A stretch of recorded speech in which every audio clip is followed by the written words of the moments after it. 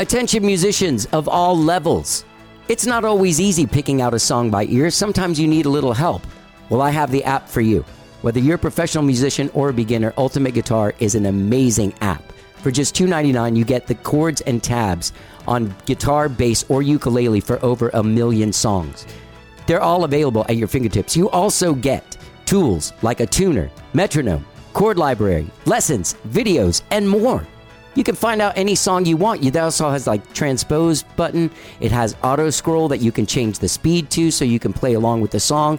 A lot of the songs have the lyrics there so you can sing along with them. Ultimate Guitar is an amazing app. Just go to ultimateguitar.com or download the app to your phone today and start playing. Start playing any song you want. Ultimate Guitar, that's the place for you. Let's get down. Hey gang, I want to make a quick announcement. Since we started this podcast in 2011, only the last 20 episodes have been available on the streaming services. You had to go back to the Podbean app or to the website, howdidigethere.podbean.com, to access past the last 20 episodes. Well, gang, big surprise. As of now, the last 100 episodes are available on all streaming sites. That includes the From the Vault episodes. All of the episodes, the last 100 episodes from this episode back, are available now on all streaming services, including Apple Podcasts, Spotify, TuneIn, Overcast, Stitcher. Go there. Whichever one you're subscribed to, whichever one you use the most, go subscribe to How Did I Get Here. Follow us, rate us, leave us a comment if you can, and check out the episodes, man. 100 episodes, all available. If you still want to go back beyond the 100 episodes, you can download the Podbean app or go to howdidigethere.podbean.com and always scroll through our entire catalog. All right? Get out there and enjoy the last 100 episodes of How Did I Get Here on your favorite streaming services. Let's get down. And you may ask yourself, well, how did I get here?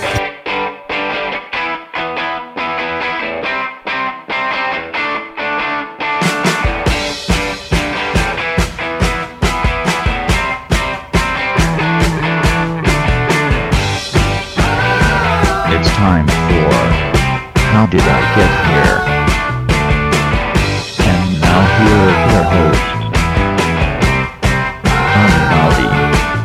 When we talked. All right. Hello, I'm Johnny. I'm your host. Welcome to the show. I hope you guys have all had a good week. Maybe you had a short week because you had Monday off. Hopefully you had a good Memorial Day, whatever it is you did on Memorial Day. I had a good Memorial Day. I played at Skyrocket played the Texas State Senate end of session party. It was a long show, 3-hour show. It was at this place downtown. We got shut down by the cops. But I was talking about it on Tuesday's show. I didn't know how the senators were going to be because of the Ken Paxton situation that went down on last Friday. So I thought maybe they'd be bummed out. Maybe they'd be celebrating. I don't know. I think it was just like the last day of school and people just kind of went nuts. Had a really good time. There was like a 3-story event place that has like a bowling alley, a mechanical bull, and then a 3rd floor that's kind of half outside, covered, but open. And that's where we played, on like the 4th floor, I should say. But the cops did shut it down because of the noise stuff. So we were a little too loud. They came, shut us down about 10 or 15 minutes early. Got to make it home. Anyway, it was a good week. And gang, man, so I told you last week about my dad's meltdown. When he watched something on Fox News, and we were talking on the phone, having a perfectly nice conversation. He said, hold on, I need to go watch this real fast. And then he called me back like 3 minutes later screaming at me about Joe Biden and how I voted for him and how it's destroying the country. He called me an asshole. I called him a sad old man, told him to stop watching. I actually told him I'd give him $100 if he stopped watching Fox News for a week. But yeah, so he has not talked to me. So my ex-stepmom, who's his second wife, I talked to her on Monday, called her to see how she's doing. I told her I was playing this Texas State Senate end of session party, but that it might be weird because Ken Paxton's been being impeached.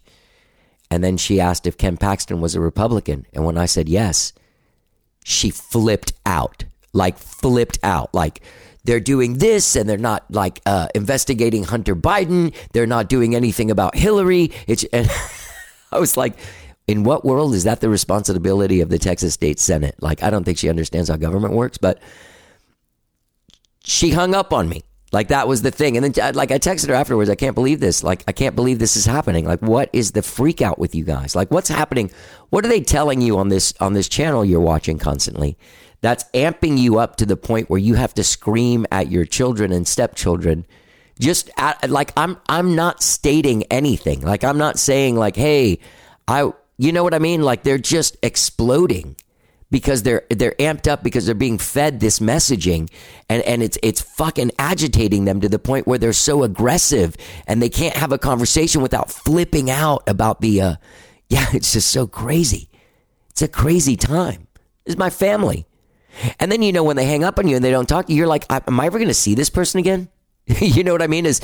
Was my vote for Joe Biden, which I live in Texas, so it doesn't count. Is that enough for my dad to just never talk to me? Also, like, I had voted for Joe Biden 3 minutes before when we were having a normal conversation. Like, nothing had changed with me. He just went off the rails. Same thing with my stepmom. She just went off the rails. She's flipping out. Anyway, I hope you guys aren't having to deal with this shit with your families, but I do know a lot of people are. And I know there's like a lot of aggression.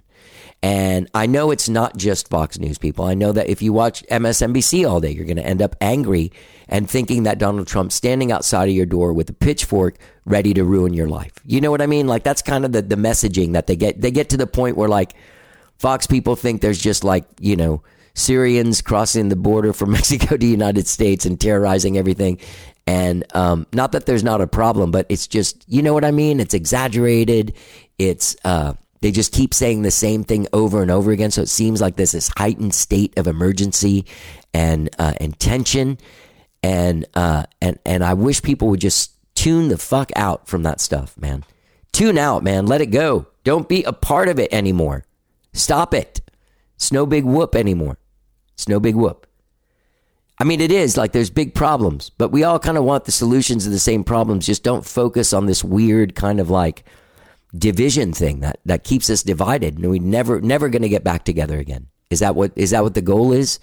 Is the goal to wipe out the other side, or find a way to live harmoniously together and figure out ways that we can work together to accomplish the goals of a country that's pretty broken right now?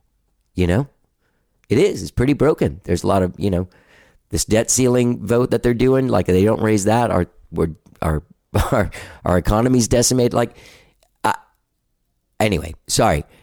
Basically, what I'm saying is everyone needs to get out of their hole, look each other in the eye, and really have a conversation about what needs to be done and what we'd like to see done. Instead of fighting wokeism, why don't we fight hunger? You know what I mean? Stuff like that. I'm off my soapbox. I'm done with that. Anyway, great week this week. I went and saw this band Palace at Emo's. And gang, I've been seeing a lady. Her name's Jenny. She's really nice. We went to go see the band together. You can walk to Emo's from my place. So we walked down there, had a nice night. Great bands playing before them. Palace is a great band. Go check them out. Fantastic band. Their publicist invited me to go and put us on the list. And we weren't able to do a podcast, but they were like, hey, you should come to the show anyway. So I'm like, sure. So we went to the show and I wrote the publicist back to thank them. And that publicist no longer works there as of just from last week to this week. So it's a weird, ever-changing world. But the band Palace is great. Get out there and see them. Gang, I have a great show for you guys today. Yeah, Donovan Keith, man. He's like a modern-day singer, songwriter. He's been in a funk band for a long time, but he's kind of changing his sound. Donovan Keith returns to the show today. He's got a brand new single called Heartbreak Soliloquy. Great song. He does it. He joined forces with Emily Keeley, this great songwriter from here that ended up being his neighbor. Great conversation with the great Donovan Keith. Listen, they're doing a show tonight. If you live in Austin, tonight, Friday, June 2nd, they're playing at the Continental Club here in Austin. They're playing all night, the whole night, like 10 to 2. So get out there and see him if you're available to do that.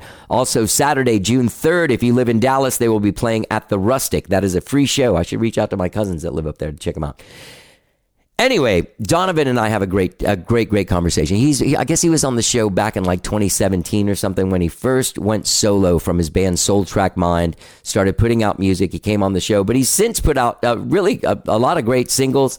There's a record called Hot Off the Wire that is absolutely fantastic that came out last year, which he did with Stuart Sullivan over at the Wire Recording before they moved from the Mosaic Sound Collective.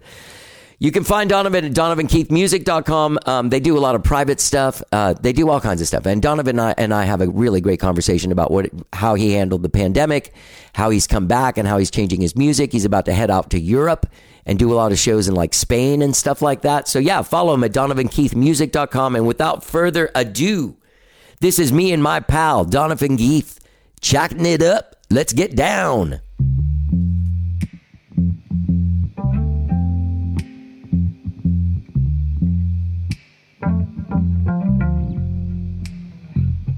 With that door that's closing behind you, this open heart wants to remind you that you are worth all the love that I gave. Now the silence that lingers is speaking all the words I can't help thinking, but now I know it's far too late. I don't care where you go now, as long as you're away from me, 'cause I'm tired of feeling like I'm afraid to fall. I don't care who you're with now, as long as I don't have to see, 'cause I'm trying to find a little peace in my soul. Oh, Lord, baby, I'm praying as I'm weighing up all of the things I've been saying. They'll find a way to you in this song. Oh, and now that you've gone, life is more water than stone, and I'm thinking that I'm better off alone. Now this box of your stuff that I'm feeling feels like pieces of my heart I'm killing, erasing all that's left of our history. And if everything I've heard is true, you've already found someone new. Let them be more than I could ever be. I don't care where you go now, as long as you're away from me, 'cause I'm tired of feeling like I'm afraid to fall. I don't care who you're with now, as long as I don't have to see, 'cause I'm trying to find a little peace in my soul.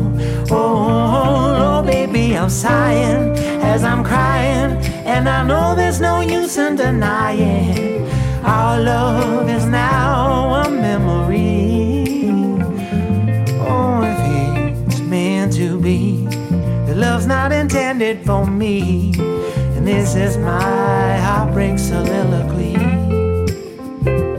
I don't care where you go now, as long as you're away from me, 'cause I'm Scoot up, tired make of sure you talk feeling on the mic.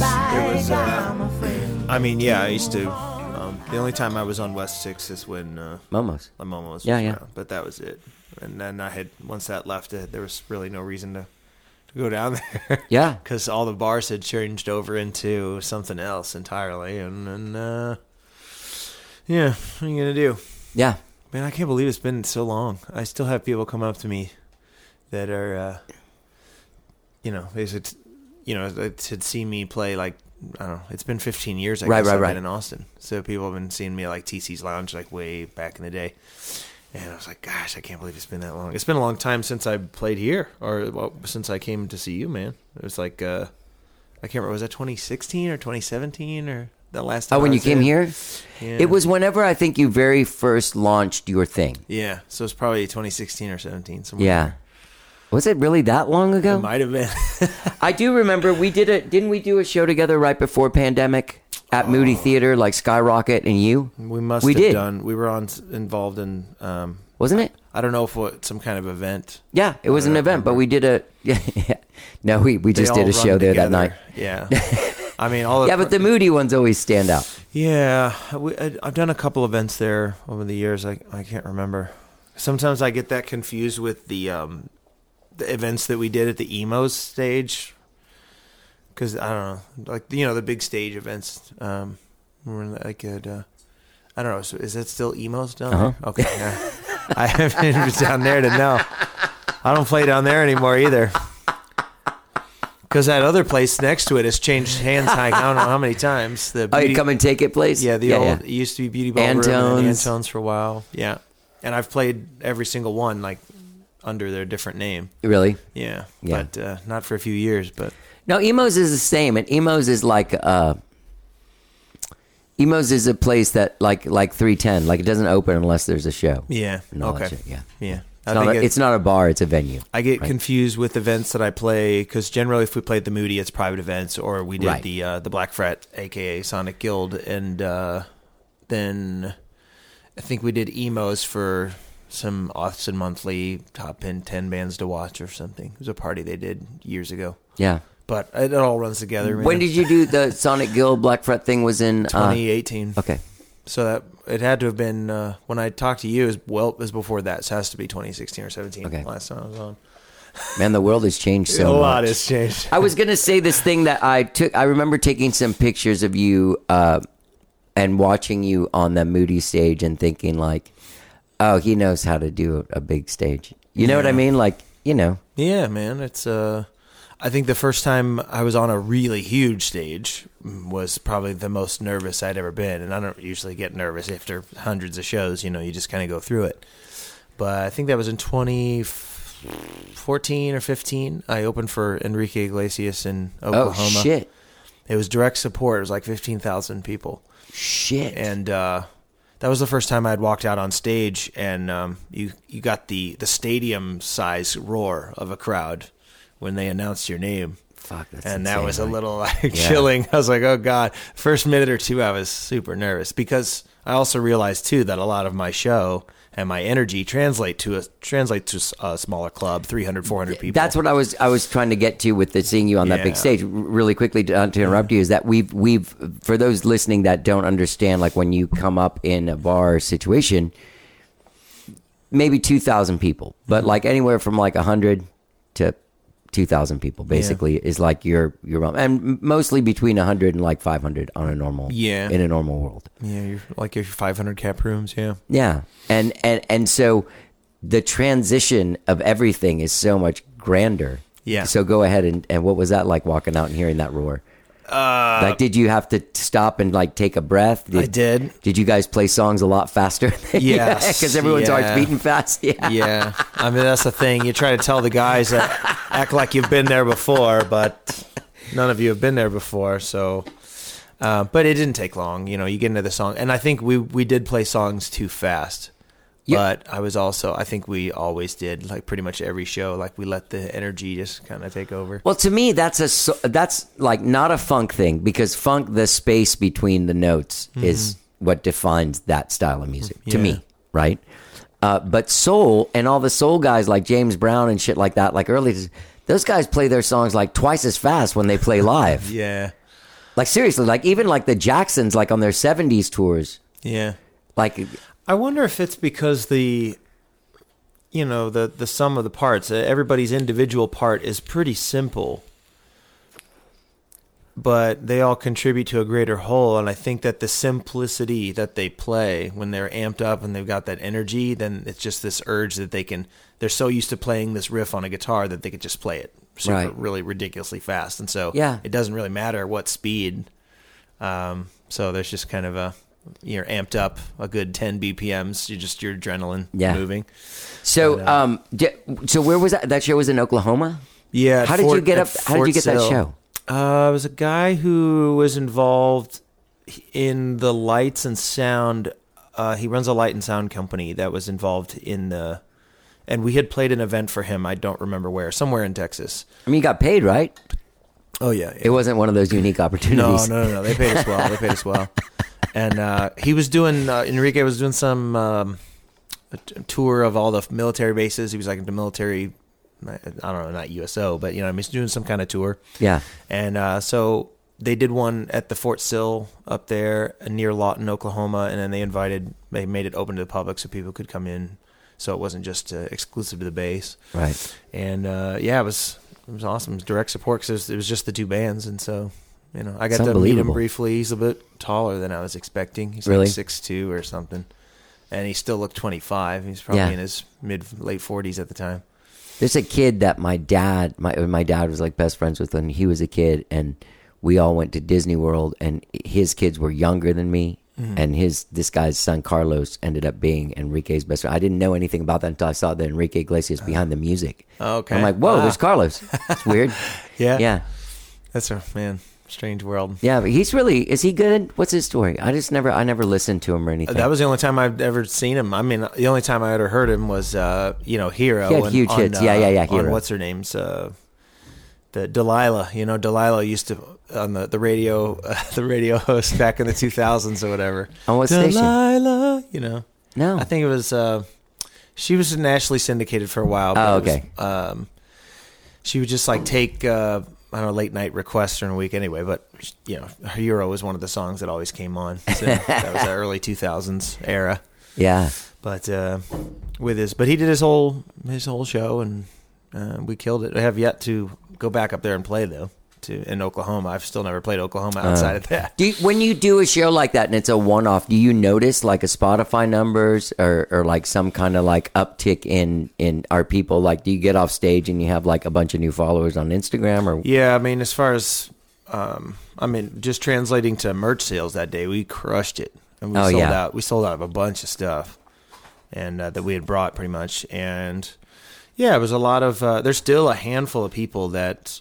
Are still active on my socials to this day that I can trace back to that show. Yeah. That were, decent fans. They'll tend to come out when I go to Dallas or Fort Worth. Cool. Yeah. This comes out on Friday, by the way. And so you're playing, this is the release show? Is this? Yes. No? So this is right. a release okay. for a different follow-up. So the new song has been out for a couple of weeks. And Right. I've got another tune coming up in like June 8th. And this is kind of like a sneak preview show this weekend. All right. So you're playing Friday, June 2nd, just real quick. Friday, June 2nd, Continental Club in Austin, and Saturday, June 3rd at the Rustic in Dallas. That's a good place. I played there. I like it. It's, I think, well, it's just good to be back there because I think when I did the transition in 2016, I played there once. From Soul Track Mind to Donovan I did Keith. my show up there, and that was when I was testing the waters and just playing keyboard and sitting down for the whole show, and it was really low energy. Yeah, and a lot of the songs were new, and so I was just basically staring down at my hands the whole time to try to keep playing accurately, and I could feel it. I was like, wow, this is very different. And then I didn't get a reply back from email. Like for 5 years, I didn't play that place. Of course, the booking had changed hands a number of times, so you end up emailing the person who doesn't book there anymore, and you don't know it because they never tell anybody, really. Sometimes they just let bands get lost in the dark of that transition. But I finally got to play it for the first time like a year and a half ago, and I was like, man, what the heck? So many venues that once they're like cherry gigs like that, you just milk them because they don't last forever. All it takes is a new manager to come in and be like, we don't want music anymore. Or, we don't want this band. Or, Yeah, we're switching to an all. But see, you have the luxury of being able to move in the same kind of world that we do in Skyrocket without having to be a cover band. Because to me, like if you play some kind of music that's uplifting and dancey and has an energy, like Night Owls or something like that, when they play, like, and you put on this show that lifts and like boogies, like you can play rooms that you can make money doing. Yeah. It turns into asses and seats as well. Yeah, you've got a variety of different venues you can play. And when you're on the road, if you're tour, it's easier to tour, so much easier to tour because you're not limited to just rock clubs. Right. You can play concerts in the park. You can play grocery stores, even if there's other places that are like Central Market in those other towns. Do you do Central Market? Yeah. I still play it. I make an effort to play it because it's the diversity of the crowd and people who are just there shopping who would never see you otherwise, and kids, families, that kind of stuff. Yeah. I remember I did them like when they very first started in like 1995. Yeah. Like when it first opened in 96. Yeah. I remember like the drummer from Alejandro Escovedo's band was the dude that booked it all. So it was like all his bros. And it was like one of those gigs that like, it was awesome because you could do it and then go play a club show that night, like timing wise and stuff, and double your money. Yeah. It was pretty good. Yeah, man. I still love it, even though the average gig that we play pays more. Sure, I still make an effort to go and play that just because it's It's like passing out your card or like fishing for fans. Yeah, you know what I mean? Yeah, that's why when we play our Sunday residencies, most of the people, there are some locals there, but most of the people are from out of town. Yeah, and that's one of the best places to play. I want to go there and check it out. Yeah, What time do you do that residency? 2 to 5. Every Sunday. Yeah. It's perfect. Day drinking. Yeah, I mean, even with all the construction stuff on Rainy, that's kind of made things complicated down there. It's still really good. And I think they're now that they've got some pretty good booking there. They're starting to bring in a lot of really good local bands that are representing the area. So it's improved the overall quality of the music on Rainy because it was lackluster for a while. Yeah. Rainy's weird. It's like they develop this thing and then like keep redeveloping it. And it's just kind of like, well, you guys just stop for like 5 years and just let it be for a minute. Yeah. And then you've got, people, your influencers that come into town. I'm like, these are hip things to do on the weekends in Austin, Texas. And then they'll just say, oh yeah, the Rainy Street's cool for this brunch vibe, but I don't know, the music stinks. And it's, Right. Wow. Okay. Bangers is cool. I played a thing there. I can't like last year or 2 years ago or something. And Steve Garvey, the famous baseball player from the LA Dodgers, was there. Wow. Just randomly. No, he was affiliated with the thing we were doing. I don't know. Okay. You know, like when you go play a thing and you don't know why that guy's there. Yeah, he's here to represent. Right. We're doing a Propecia. A lot of those guys also like will come and like motivate because they're champions. Yeah. You know, like motivate. Like, because a lot of those times those corporate things are like a team gathering to like, let's get pumped up, and the dude pops out and like, whoa, baseball champion Steve Garvey from 1973, like hobbling out there. All right, let's go, gang. I was like the marketing department. What kind of celebrities can we get on this? Wow.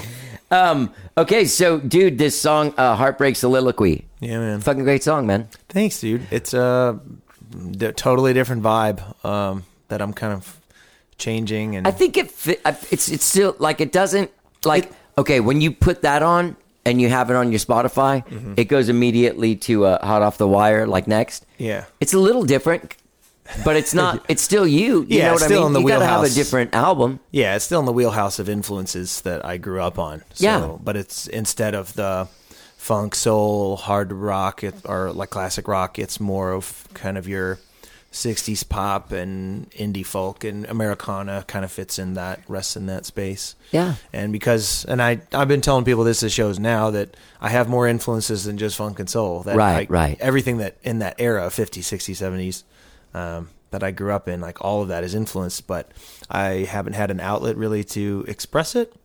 And this particular song was the first song I'd ever written with no music accompaniment at all. I had the melody, the lyrical melody in my head, and it just kind of came out, the verse line just kind of came out while I was out hiking. And then the entire song just kind of wrote itself that way.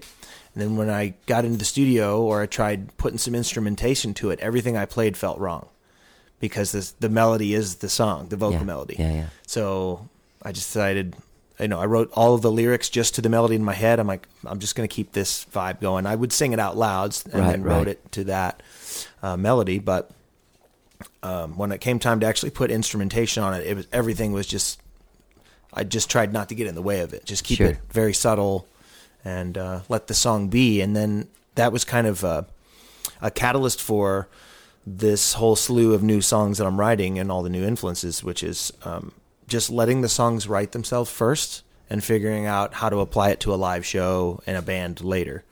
And rather than the other way around, which I'd been doing for, 10, 12 years, where I had this big band already of guys, and I would have to write songs to fit the band because I had this big band. Right. And so I'm like, well, I've got all these horns, and I got guitar players, and I'm going to write these. So oftentimes I would write the arrangements first, and then the lyrics would come with whatever space was left available. Right. And so now it's the other way around, and the songs are a little bit more lyrical driven, and I'm starting to teach myself to play new instruments. And you play drums, you play piano. I dabble on drums, I dabble on piano, a little bit of bass guitar, and then I own a guitar, but man, that's a steep learning curve for me. But really? I picked up a ukulele It's good, recently. yeah. I saw you playing that song with. Oh, so who is Emily Keeley? I went and looked at her stuff. Yeah. Emily's she was my old neighbor. Know? She's a Belmont grad, Nashville.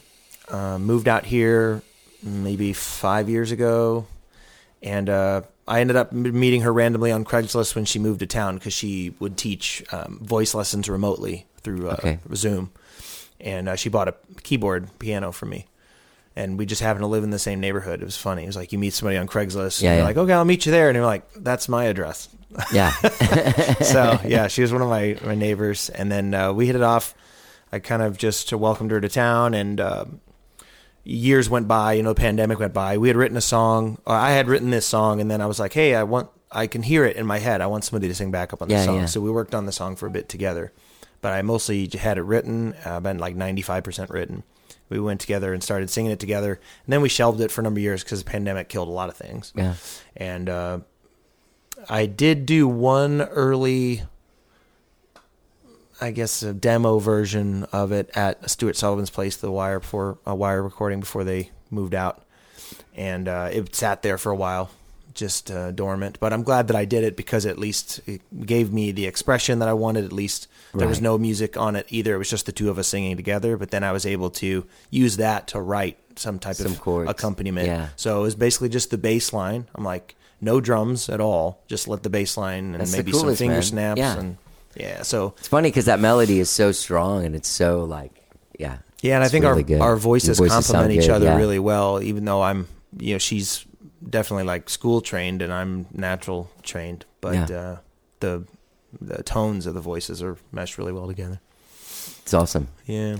So where did you do so Heartbreak Soliloquy, what we hear is recorded where? Part at Stewart's? And no, that's gone. Yeah, because I would have recorded there, but he moved out. Right. Where is he now? I think he's in a garage somewhere. Maybe his garage? I don't know. I think so, for temporarily. Wow. Until he finds another space. But he's such a great engineer. Great hang, amazing. Too. But you got to think low overhead. You put it in your garage. If you know what you're doing, you can probably make it work. Yeah, but that guy's used to space. You know what I mean? Yeah. This one I recorded in Spain, actually. So I've been going to Spain since 2019. And part of the reason why I went was that was the year that I won the grant from Black Fret Sonic Guild, and I was unlocking the grant money. And I think because of the events and stuff that I go over to play, I basically got invited to go play over there by a musician friend who was putting on this festival. But you have to pay your own way to go. Like, there's no money for the bands or anything. These guys basically just put up thousands of dollars of their own money to put this thing on. It's like a labor of love.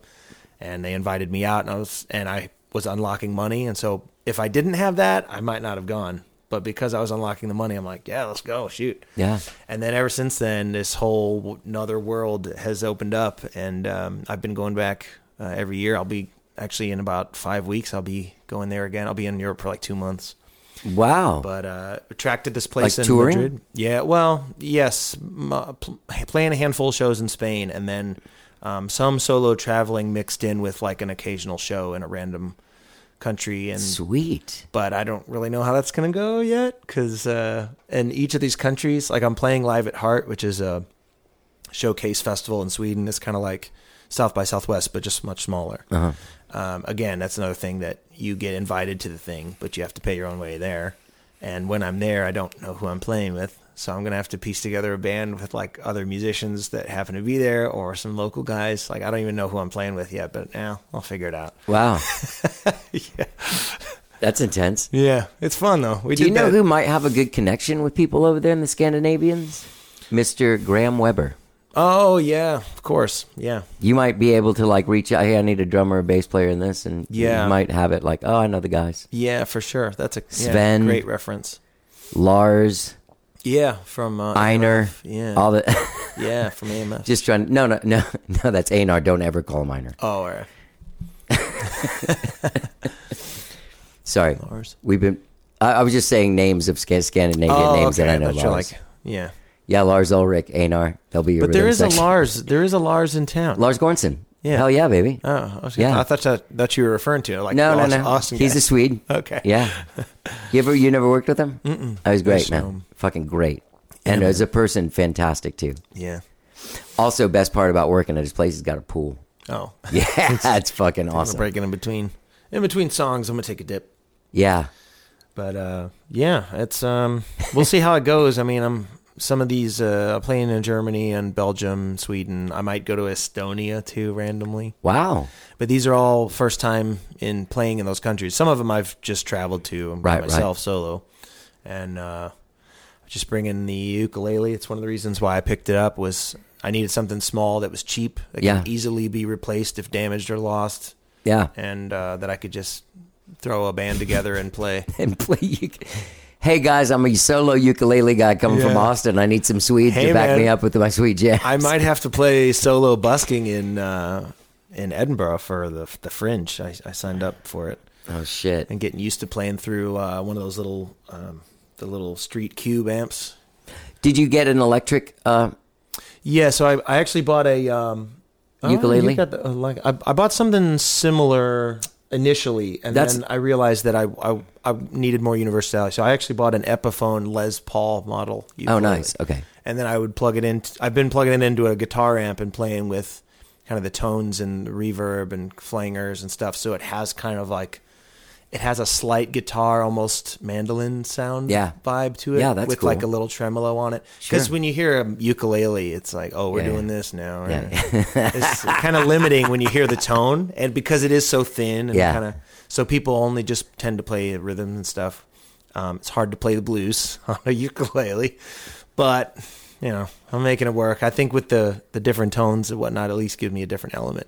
And I think it's probably just a gateway drug to the actual guitar, which I'll grow into. But right now, I mean, I'm not even at a level where I can stand in front of an audience and play and just. I have an original cube right behind you, like a 1982. That brown amp is my goodness, it's an OG cube amp. Wow. Yeah. Oh my goodness. Pretty badass, huh? Yeah, I saw last year when I was in Edinburgh, just solo traveling during the Fringe Festival that was going on. I saw a band set up in the street with all battery operated. Oh, that's brilliant. And it was like, wow. They just had 3 battery powered cubes out in the middle, and they were able to power like 2 guitars, a bass, and didn't mic in the kit, but then they had a bunch of vocals running in each one, and they were able to make like a 4-piece band work out there with backup vocals. I was like, wow. That's awesome. So like, maybe I need one of those. Yeah. I remember at South by there was a band one year that was in a van, and they would just pull up and open all the shit, and their van was all decked out like a stage, and they had instruments with little battery powered amps, and they play one song until like people like the heat, like the cops are, what the fuck are you doing? They're like, shh, cruise to the next place. It's pretty cool. Yeah. Yeah. So also when you're on the street there in Edinburgh, they're going to be like, are you used to being yelled at by Scottish people? Because they're, the fuck? Yeah, no, it's man, the Fringe is crazy. It's just there's so much street performing. There's so many street performers going on, and there's so many tourists from other countries, other parts of the world, and it's because it's a month long. Like the Fringe lasts the entire month of August. Wow. And so the Fringe. Yeah, people are there for the castle. They're there for the long High Street mile, and there's tons of people from all over Europe. Are you of Irish descent? Yeah. I'm a mutt. It's Irish, German, probably the most, but yeah, a little bit of everything. But feel comfortable up there. It's nice. I have a couple friends that blues singers up there, and we used to go to some open mics, and it's a good time. Right. The Gaudi part, like my parents were both born in Cuba, but like the Gaudi part of my family is from the Outer Hebrides, Scotland. Yeah. Oh, it's beautiful. And for the Outer Hebrides. I love. Man, people give the UK crap about their food, but I mean, I freaking love their food. Their pub food is amazing.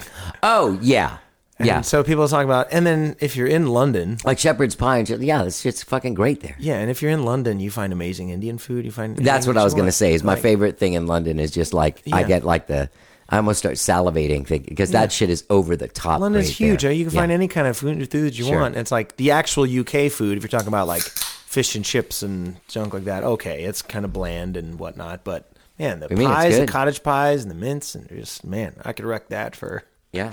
for days. Yeah, man. That's good stuff. Okay, so wait a minute. So who recorded Hot Off the Wire? So we did that whole thing at Wire, which is why it's called Hot Off the Wire. Oh, okay. Hello. I was trying to think of a cool name to give it that was in reference to most of the songs that was on it, because it is kind of a post-pandemic vibe. There's a lot of kind of grit and roughness to it. Also, okay, so it took me on the second listen. Mm-hmm. It's the first time I'm doing stuff around, and I got the thing playing, and I'm like, God, this guy fucking ripped off Hathaway. Oh, yeah, we just covered I was the like, song. right, but you did it so differently that I was like, oh, he just kind of stole like a little piece of it. Like, is this like an interpolation or some shit? Yeah. And then like eventually the second time through, I was in the kitchen and I was like, wait, this is it. Yeah. Like that's he's the not actual just lifting because when you hear it in past, it sounds like you just lifted a little part of it because it's so different sounding. Right. Yeah. Yeah. And then that stems from an old, like many years ago, the Soul Track Mind live show. We had I thought it would be a funny song to incorporate that we could probably nail in the vibe that we wanted, because oftentimes we would take a well-known cover and just play it in our own style. Yeah. And I mean, that song in that version has probably been, I've been playing that for like 10 years or more. Wow. And so, because it's just, it is It's funny. so It different. sounds we like can your get own away with song. it. Yeah. And it does take people a while. I think enough time has passed since the Saturday Night Live reference. You used to get people doing the head thing. Sure. And, but every once in a while, I will still play a show where somebody does the girl voice with, Yeah. But for the most part, nobody really gets it until like halfway through the song. And Right. they're like, I think it's Hathaway. This is Hathaway. Yeah, Hathaway. That's what they're called. Why did I call him Hathaway? It's Mrs. Hathaway. Yeah, what is love? Yeah. Don't and hurt me. we recorded a lot more songs to be on the Wire, but a lot of stuff just wasn't. I feel like I'm starting to come into my own and writing and the producing side. It took me years to figure out how to go into the studio and make that work. Like you have initially start with a song in mind and then actually creating what is in your head and making it work. So frequently. I would take musicians there and we would rehearse it and we would wood shop it, but then what it would come out at the other end, I'm just like, man, this isn't what I wanted all the time. So I had difficulty communicating what I wanted so that they could understand, because I don't come from a music background. I come from a theater background. Right. And then being able to play parts on instruments enough to be able to show them what I wanted. Right. Just took years to be able to do. But I think Hot Off the Wire, finally, after so many years, I finally figured out that is the sound that I wanted to create in my head so many years ago. I feel like I've gotten as good as it's going to get. Kind of move away from that. Yeah, now? Because I've spent so many years just doing that act and jumping around and being crazy, which I can still do. So it's not that. It's just I feel like I got kind of bored with it, and I was losing my emotional connection to an audience, which is like the whole reason why I play music. Yeah. So now I feel myself.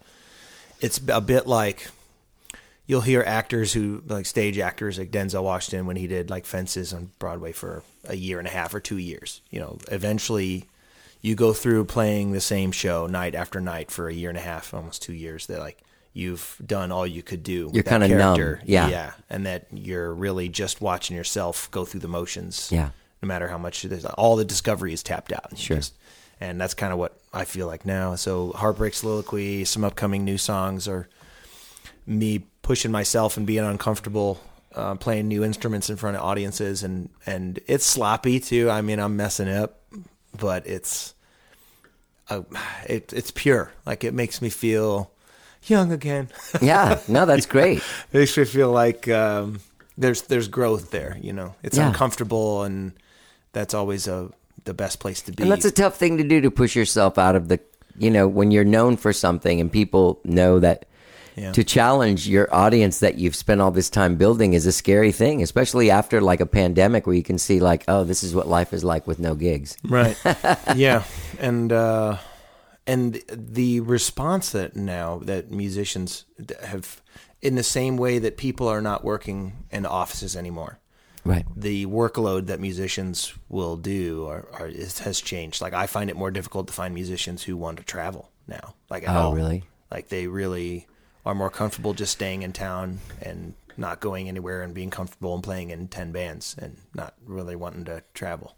I mean, that is a thing, but like I come from the school of like, I mean, I come from the era of this was all we did. You know what I mean? Yeah. But there was nobody was in another The old fucking glosses, band. yeah. Yeah, baby. I mean, in 1989, this was like, and all the way up until like, 2000. I mean, I went like, a good 15 years of just being a committed. Wow. I mean, that's what it takes to make it, but it's weird. There is like even the kids today that used to be like the way old dudes were like, well, I want to make a living, so I'll stay here in town and I don't have to, I'll play 8 gigs a night, from happy hour until 2 a.m, like running around town. Yeah. And the game's changed a lot too, that you have, I remember when I was teaching voice lessons to kids at the school in Westlake, that the younger generations have this, they grow up with YouTube and TikTok influencers and stars, and so in their mind they don't have to travel, they don't have to go anywhere else, they just become some social media influencer with their music and they don't need to really push it anymore. Whereas like it's not necessarily the environment that I was brought up in, but that's one of the whole reasons I wanted to play music and to begin with, was to travel and meet new people. And right. But also, Donovan, don't you think, because I have this conversation with people like working at Austin Music, with the Austin Music Foundation, and talking to young bands, and like, this is what I want to do. And you're like, well, it seems like to me that world, you're just asking for the disposability of what you do, right? Like, no one's going to remember your TikTok video from 5 years ago. Yeah, because there's so much. But we still content. talk about Dark Side of the Moon by Pink Floyd. Right. And those guys went out and like played, and like someone had like their magic rush over them in person. Yeah. You know what I mean? And changed their, I mean, I'm sure there was a concert, or many concerts. I just had my fucking life transformed Saturday night watching Spoon. Like Wow. I felt elevated as a human being. Yeah. You know what let's make it the hair on my arm stand. I mean, that's what we fucking do. Yeah. You know what I mean? Oh, that's what we're supposed to do. Yeah, I feel like. That's what you and I do. That's right. Fuck the rest of the guys. I feel like you know that's what I mean? the whole purpose of art and music, and I think we've gotten away from the magic. Yeah, as I get older, I'm leaning heavily more into the purity of the art and less about the surface level money, fame that seems to be dominant now. Because it used to be, remember when selling out was a bad thing? Yeah.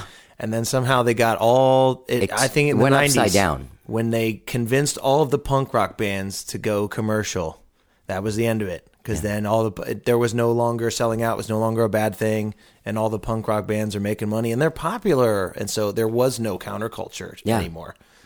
And even like you could say that the rebellious attitude came from rap, but then now they're all commercial, and it's all about how many O's deep they run in a Cadillac, and like how much money and wealth they can project, like, why are we doing this? Yeah, we're kind of losing the point. Like instead of bringing art, beauty into the world and magic, like breaking something that once like there was nothing there, and you made something and put it there and added to the world's beauty.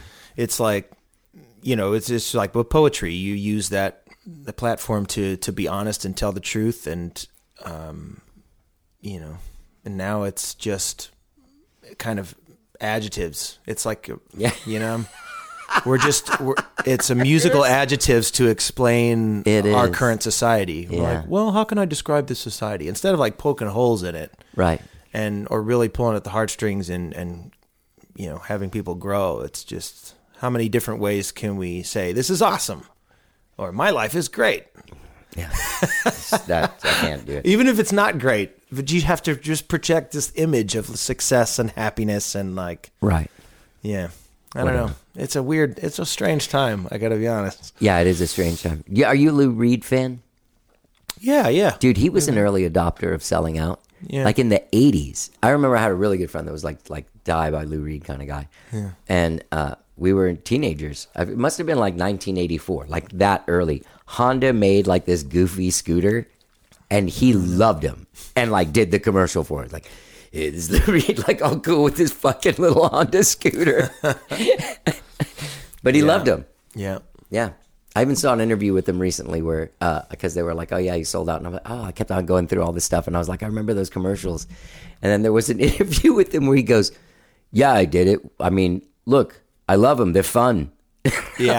like Lou Reed's looking for fun. He's always been a little odd bird anyway. I mean, his TV appearances, if you go back and watch them, they're just awkward for the sake of being awkward. Yeah. But I feel like just because things go in cycles generationally, I feel like maybe not this next one, but the one after that will be somewhere there's going to be a counterculture kind of rebelliousness to go against all of the commercial and all the corporate attitude that we have now of like the only thing America society seems to value is wealth and status and money. And, you know, at the end, it's like, and we see it every day. It's wealth and status and money over public interest, over public health. And one of the things that I had a situation like with a step parent yesterday. And then with my dad like a week ago where he was we were having a perfectly normal conversation on the phone. He had Fox News on in the background. He's like, hang on, I want to watch this. And I'm like, okay. I'm folding my clothes. And he calls back and starts just like fucking screaming at me and blaming me. So it's insane. But what I was kind of coming to the conclusion last night that like there really was like a world where in 2016 we saw how many people were impressed by a dude that has a gold toilet. Yeah. You know what? And just that, like, like I want to be like that. That guy has a fucking gold toilet. Like that's how you know you made it. Yeah. It's gold. Like it's such an odd thing where like that's so impressive to our society where like you could see it at Instagram too or like whenever you put out a song, isn't it less than if my dog jumps off something and I take a picture, you know what I mean? Like you feel so stupid. Like I spent a lot of time making that and money. Right. And the culture does not look at the art as art. It just looks at Content. how many stream numbers it has. And it's like, well, the illusion, and I can't stand this when people say this, but people in the industry, I won't say Austin, but the industry, always say like, oh, the cream rises to the top. And nothing could be further from the truth. I feel like it's like, I say that. Somebody says, they look at your streaming numbers and they'll be like, oh, well, clearly this artist is not good. He's not talented. He's not capable. That's the impression. You're like, oh, well, he's just starting out. Either they're just starting out or they're not talented or it's not good. Because obviously if they were good, someone would notice and they'd be in the top. And I'm like, they don't understand that the music world is corporate like everything else is corporate. Sure. And we don't see the cream rise to the top in the corporate world or our government or anywhere else in our society. You're right. So, but I think we want to maintain the illusion because what else do we have, really? We have to believe in these oracles that that are more impressive than we are and more amazing than we are. And, you know, oh, we'll never live up to this. And, you know, and I think that just depresses the art. And what I'm finding when I go to Europe is that because their cultures are way more sophisticated, more appreciative of art in a wider capacity. Their cultures painting, are way more cultured. Painting, more sophisticated, and a wider appreciation across demographics. Sure. So here, younger kids, it's top 40 music, and if they don't have a bunch of streams or they don't have a certain sound electronically, it's not even interesting. I beg to differ. Really? Honestly, I do. I really do. Like we still, it's weird because we're all like in our 50s, but we still play like high school events. It's a skyrocket. And we play music from the 70s and 80s. And I have seen kids, I'm not joking, sing every word to almost every song where I'm just like in awe watching this one. Like, how does this fucking 17-year-old know the lyrics to like, Hot Child in the City by Nick Gilder? Like, how is that a thing? Yeah, well, because I think music, it just kind of washes over. There's no, like, when we were growing up, when I was growing up in like the early 80s, if you walked up to a bunch of dudes wearing denim vests with Iron Maiden things on the back and you were like, hey, guys, heard Maneater by Hall & Oates? Someone would punch you in the face. Like there was walls. And maybe those dudes sat at home listening to it, but they wouldn't tell anyone. Right. Yeah, but now, no kid, like a kid comes out and is like, hey, man, I like AC. Like they'll make a mixtape and be like The Weeknd and then AC/DC. Yeah. And it's like, whoa, like what? I think, you might be There's right. like a weird playlist mentality to the way people consume music. For now. some of those kids, yes, if they were, I would say, like if they were brought up right, and the parents were actually of some influence on them. Yeah. But for the ones that aren't, where music's not a prominent part of their lives. You think about all these superheroes movies have like a remake, like what was it? Like the Justice League had Gary Clark Jr. doing "Come Together" by the Beatles, and so like I kind of feel like they're always being, and like what was there's just another movie of it. It has a raccoon and a little tree guy. And that movie's Guardians like of the Galaxy. Right, that's like a 70s mixtape movie. Yeah. Of right? course, yeah. So the movies will still have the soundtracks and whatnot. So yeah, I mean, it's stuff will still resonate. However, if you're writing original music in that style and you put it out, I'm getting where, if I pay for PR or if I'm going through the process of actually pitching these songs to playlist curators, I'm realizing that these playlist curators are in their 20s.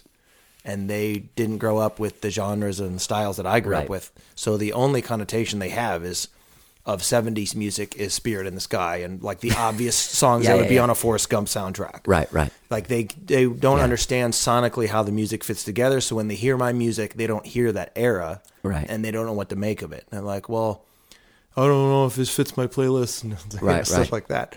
And it's like, well, if you grew up on the era that I did and you were well versed in that music, and some kids are, but I'd say the vast majority just never really take the time to discover it. Did you ever listen to a band called the Dan Reed Network?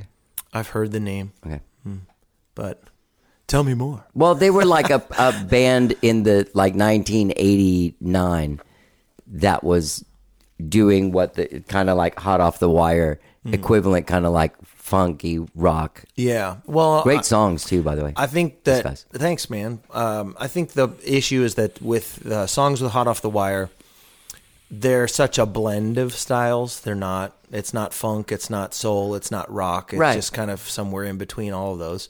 So I think people don't really quite understand what to make of it. Right. Like it needs to be, again, going back to the art discussion and how people perceive art, like it needs to be in a package that they totally understand. Otherwise, they neglect it, it seems. That's right. And whereas more sophisticated appreciators of art will be like, appreciate it for its uniqueness and not have to be like, what marketing pitch does this fit in? And it's just, no, it's just Donovan Keith. It's just this thing or just this artist. And I get a much greater response to the average person there to not only the live show. Everybody responds pretty well to the live show, but for the actual songs themselves, and people have more.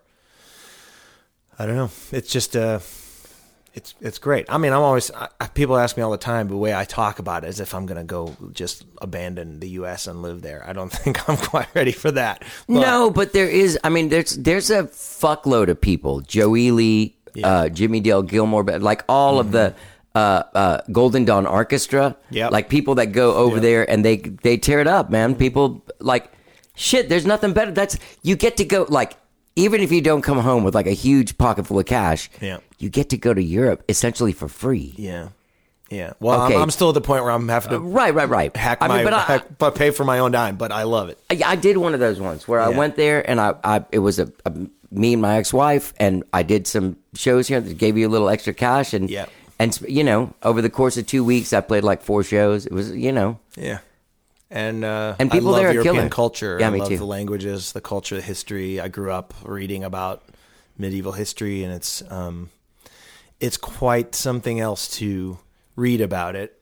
And then you Just have old things here, but it's a couple hundred years old at the most. You go over there, and you're in a castle complex where there's like Roman infrastructure from like the 1st century that's 2,000 years old, and then there's 1,000. It's all in the same place, and there it is. You can touch it, and it's crazy.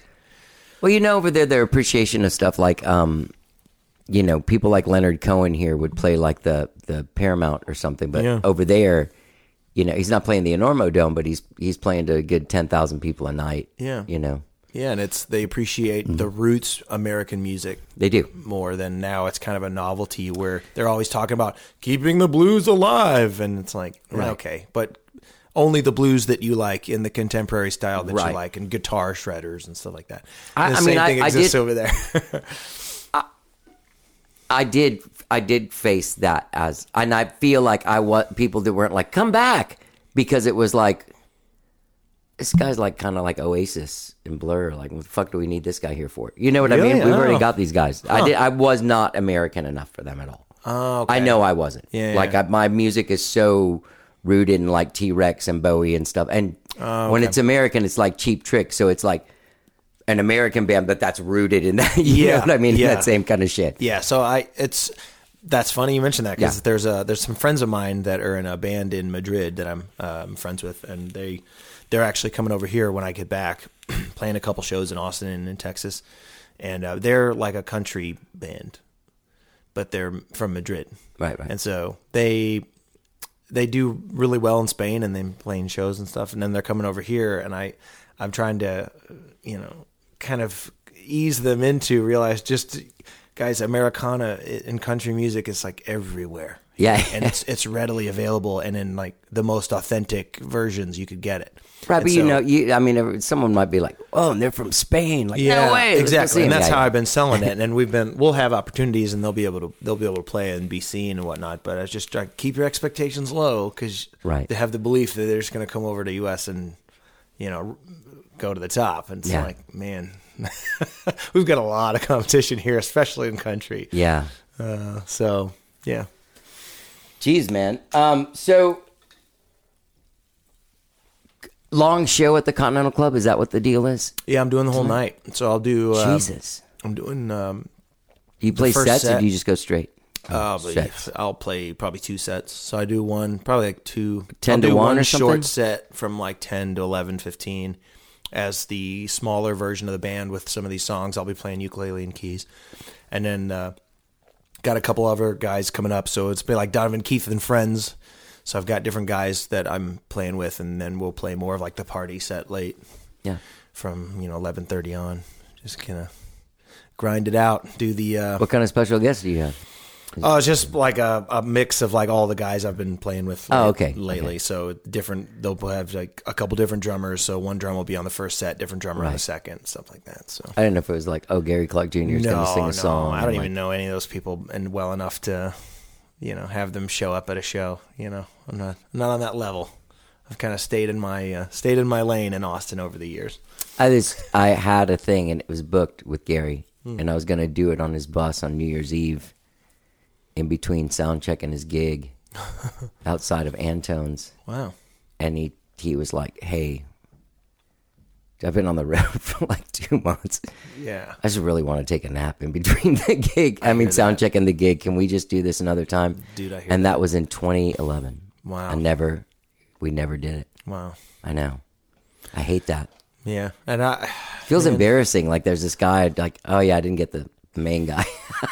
yeah, but you got to imagine what that life is like, and I don't Oh, no, know. I As do. time goes by, I don't think Sleepy. I want that. I mean, people talk about that they want. So many people when they start out playing music, they say they want fame and they want success. I'm like, I want enough that I can make a living and do well and enjoy Oh, yeah. myself. But to that level Yeah, where I'm yeah. just 24/7 on the road, and there's, I'm at the point if you go to Europe and I play now, I can solo travel in between the shows, and like I can go where I want when I want. If I had to play. Yeah. If 200 you were like on dates, tour and you had a 250 tour dates. manager, you'd be tired as shit every day. You wouldn't go. You'd be napping instead of like walking around and checking out the lube. Being on that level in Austin or Texas or regional, being on a musician of that level where everybody's asking for you to make public God. appearances all the time, I don't want that. I don't want that. Yeah. I'm fine with just being the crazy guy on the stage, and that's Yeah. good enough for me. Well, Man. it's good enough for all of us, man. Yeah. Donovan Keith. We should be able to do what we want. That's the thing that people came out of the pandemic. You know how people say no one wants to work, everyone just wants to work from home? Well, we all spend a year kind of like hanging out, and then all of a sudden you come back and you're like, well, life can be really fucked up. Like, I don't want to spend my days doing some shit I don't want to do. Yeah. And I don't think that's bad. And you still see people who fall right back into that workaholic mentality too, where they're just, their career is all their lives, and you're like, why? Yeah. I think Why that would you do happens that? though as you get older. Like it's happened to me as I get older. Like Yeah. now I'm like, I'll block off a date because it's some family member's birthday and everyone's gonna. I never did that in my life. I was like, I don't say yes to any family thing until I know that date's clear. Yeah. And it kept me from, people's graduations that mean something to me. People's weddings, it means something to me. People's Yeah. birthdays. Well, I think if people were in the corporate world, especially if they're like hustling and they're trying to make their corporate career and they're working 50, 60 hours a week and whatnot, and they think that at the end they'll make it to the end of the rainbow. Yeah. But I mean, the whole thing is exploitation because Yeah. you get to the end or you get farther enough along that you can see what's going on and you're just basically being exploited for your time and Right. life and all that. And I think you get to a space, but I think because I was never part of that world and I was always in music, I mean, I could always kind of sense it and feel it. But man, I don't understand. I think there's more the traveling has done me such a world of good. I'm a totally different person now that I've seen and Sure. gotten to experience other cultures, and especially, and the Spanish are Yeah. incredibly laid back, and they like to relax and have a good time. And it doesn't mean they're not lazy by any means. No, they know how to live. Yeah, They're like, hey, in the middle of the day, I get really tired. Yeah. Sometimes fucking take a nap. And you know what? I don't want to eat at like 6 at night. I can eat at fucking midnight and then go out and do a thing. Yeah, Like, yeah, and it's yeah. still social. That culture fits. I love it. Like it's really, yeah. And they're super nice, and they can be political. They can have a political discussion without unfriending. That's their an American. friends and their follows. To fucking your own kids. Yeah. My dad hung up on me that day. He called me an Strange. asshole and he hung up on me. Wow. Yeah. Because of something that this is honest to God, Donovan. I don't know what he saw. I kept on saying, what did you see? And he's like, and you voted for Biden. And I'm like, well, dude, I live in Texas. It doesn't matter who the fuck I vote for president, man. Yeah. Like, it's always going to be overrun by somebody. Like, you should be happy I live here. Yeah. I'm not, my thing doesn't work. Some fear porn that's on TV that they watched, and then Yeah, same with my stepmom. you start describing something, and you're contributing to the downfall of Western civilization. Well, that's what I told her like yesterday. I was like, she's like, what are you doing? I was like, she's like, are you going like, some kind of party? I'm like, no, I'm going to play. Like it's the end of the Senate session. We're playing. And she's like, oh, and I was like, yeah, it might be weird. This guy's getting impeached. And she was like, is he a Republican? And I'm like, yeah. And then she just went off on like how Let me tell you something. they're not investigating Hillary Clinton or Hunter Biden. And I'm like, that is not the responsibility of the Texas Senate. Like, I don't know if you know how government works, but they don't go to individual states that are far away from where these people live and go like investigate this. Anyway, it is nice to know that we can live in a civil world. And it's funny, this girl in Paris who's kind of showing me around, she's a friend of a friend, but we were having a conversation about that, and she's like, yeah, for my friends and I, we go out, we have drinks, and things get heated, and we might yell at each other, but then at the end of the night, we just get another glass of wine and hug it out. I'm like, that doesn't happen here. No. So, yeah, it's wild. It's weird, too, because I've lived in Texas for 15 years, but it took me going to Andalusia in Spain before I actually rode a horse. That's you could interesting. walk in any direction in Texas here and just stumble into a ranch that has horseback riding. Yeah. I never did it once. Did and it then there. I went over there. Yeah, there's a really cool family in the outside of Ronda, which is where one of the towns of the festival we play in. And they saw the show, they loved the show, and they said, "Hey, if you want to come stay at the ranch," and I'm like, "All right, well, let me stay in their guest house for free for a few days." And the first time I was on a horse. That's awesome. And yeah, it's beautiful scenery too. It's all mountains, and you're basically just You post horseback riding in these like olive groves, these trees, olive trees for miles. Yeah. Do you post a lot in your Instagram when you're there? Yeah. I think probably out of all the socials, probably Instagram's the most that I probably connect to the most. Yeah. It seems like the most, though that one, like Facebook has the same problem of American, American political relationships. Yeah. Yeah. That became a insane place. Craziness. I think it was the news. The fact that people brought in the news to Facebook and also made it the business platform where everybody has to post their stuff now and be relevant. That was the end of it. It should have just been a social. And, you remember MySpace? Yeah. I bet almost remember everyone would Friendster. go back to MySpace because Yeah. of how it's simple it was. Just go back to that time where everybody was social and we didn't have the arguments that we have today. Right. There was occasions like you could have your music on there. Maybe some guy you never heard of in your life went by just to shit on you. Like, oh, this sucks. You sound Yeah. like a shit ass. Early trolls. Yeah, Okay. early trolls. Yeah. But otherwise, people weren't fucking with each other about anything. No, and you didn't have bots everywhere who Yeah, just yeah, stirring yeah, up, yeah. Racial Bots. issues I mean, I feel like that's I know. all Twitter is. I got off of Twitter for You did? that reason. I feel like maybe they just weren't honest about it, but I bet you 80% of Twitter is just bots that are stirring up stuff, and that there's people talk about how racist people are on social media. I'm like, or YouTube comments. Yeah. and I bet you most of those people are bots just to stir up Fucking crazy. people on the platform. That's just, no proof, just speculating. But Yeah. Are you a video game guy? I mean, maybe I was back in the day, but I'm gonna do you know who Star Long is? It's like the Richard Garriott, that guy is Richard Gere. Garriott. Oh no. He's a video game developer from here, that Origin, and he Oh, went okay. to I'm familiar space with and shit. Yeah, I'm familiar with that. Yeah. So this guy's this dude, and he has this new company with Shooter Jennings. I'm interviewing them Cool. in a little while. Sweet. Hopefully, yeah. Wow. Moving up, Johnny's podcast. Big. It's moving.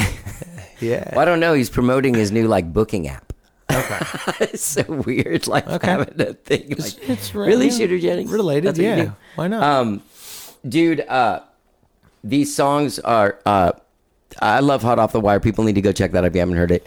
Emily Keeley's really cool. Heartbreak Soliloquy, great song. People can find you at donovankeithmusic.com. You're out there playing. You'll be in the Spain, The España, Spain, yes. España. The peninsula. España. Yeah.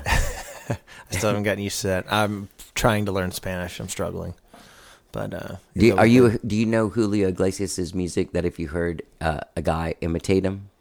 No. Okay. I don't know that well enough. I do a great one. Makes my grandma double over with laughing. So I love his music, actually. Yeah. I mean, some of it, like his sort of like late 70s, early 80s, like quasi disco romantic period. Yeah. Whatever. The romantic. The romantic.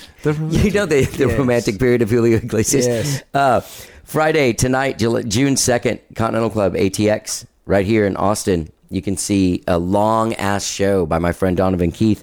And tomorrow night, if you live in Dallas, head down to the Rustic. There's no cover there, right? No. That's pretty badass. Yeah, it's just open and awkward setup because you've got like a whole chunk of the audience out here, and then the dine-in audience on your left that never see you. But Yeah. it's still a cool venue, and they treat bands pretty well. Yeah. When Skyrocket played there, I spent a lot of time running over that side of the stage. Yeah, well, you got to. Because If you're it the was so front funny. man, you're just like, you feel like you're neglecting a third of the audience that's just in there, and they're looking at the butts of the other guys that Yeah. are up there. So, got to play to the audience somehow. Yeah. Well, dude, it's great to catch up, man. Dude, thanks for having me. It's good to be back. No problem. It's great to have you. I don't care where you go now. Gang, that was Donovan Keith. Get out there and check out his new single, Heartbreak Soliloquy. And also, if you're listening to this show the day that it comes out, he's playing tonight, Friday, June 2nd, at the Continental Club here in Austin, Texas. And tomorrow night, Saturday, June 3rd, at the Rustic in Dallas, Texas. Go to Donovan Keith Music for all of your Donovan Keith needs. I had a really great time talking to him. I really like that guy a lot. Hopefully we'll get to hang out. I want to get out and see a show and really get into Donovan, see what he's doing. You know? I like that dude, man. I like that he's changing stuff up, too. That's great.